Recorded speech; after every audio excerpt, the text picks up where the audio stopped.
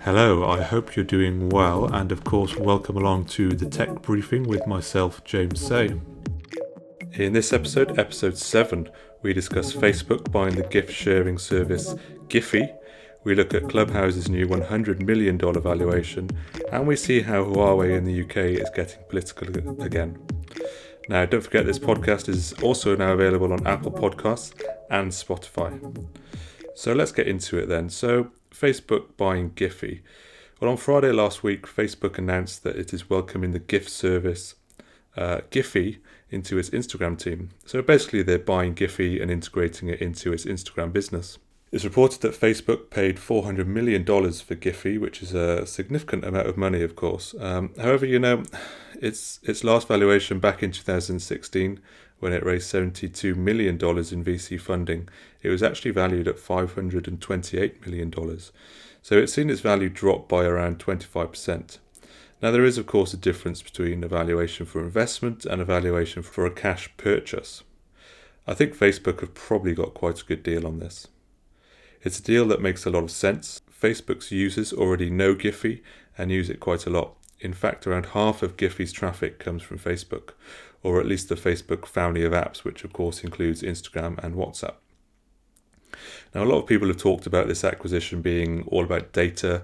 By acquiring the company, Facebook now has more data on what people do online, and importantly, what people do on other platforms is, of course, GIPHY is used on many other social networks. But actually, I think this is probably a very small part of Facebook's thinking on this one. I think this acquisition is much more about the technology and almost the science than anything else. What GIPHY has is a real understanding of user sentiment.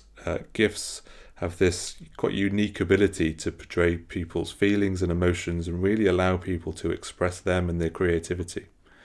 This is particularly prevalent, I think, in younger generations who can really communicate almost entirely without words. They communicate by pictures, by GIFs, videos, memes, all sorts of stuff that just kind of isn't text.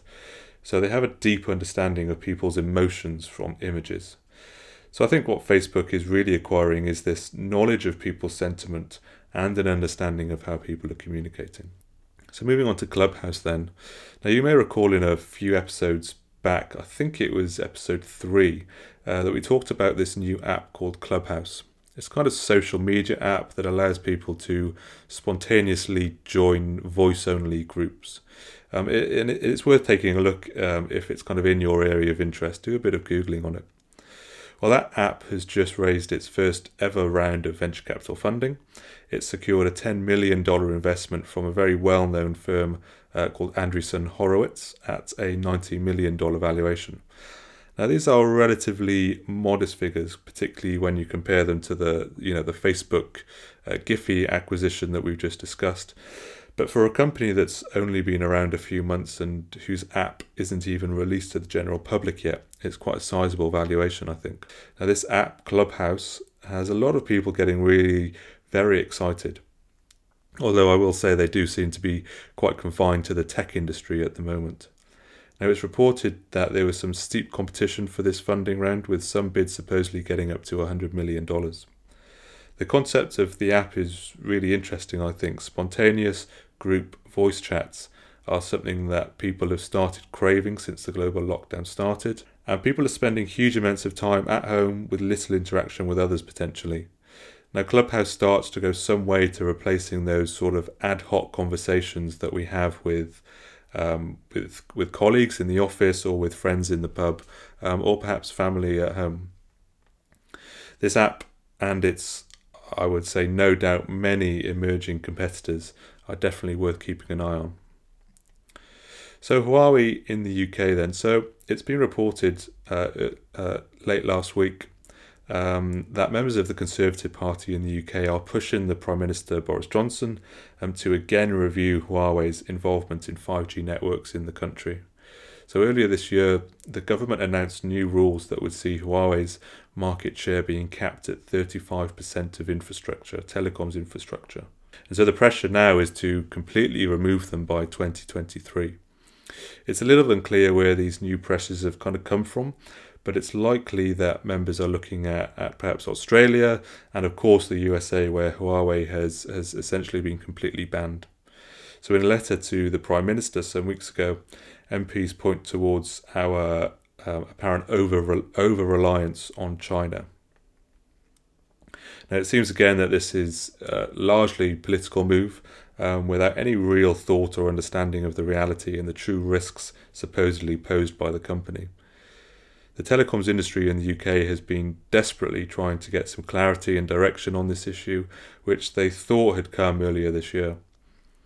For them, rolling out networks is extremely expensive, with 5G being by far the biggest investment they've ever made. And so to have this turbulence and uncertainty in their supply market is not good at all. All of the mobile network operators in the UK have at least some Huawei equipment in the network, with I think 3 having the most, but certainly very closely followed by EE if EE don't have the most already. So for them, this poses a very, very difficult challenge, I think. Huawei produce some excellent equipment at very competitive prices. Most people in the industry really recognise that the company is probably at least a year, if not more, ahead of the other competition, which is largely Ericsson and Nokia. Now, I really hope the UK government takes a very well-balanced and evidence-based approach to this and doesn't make our telecoms networks political. We all rely on them far too much for that to happen. Okay, that's everything for this week. Thank you, of course, very much for listening in and engaging, and I will see you next week.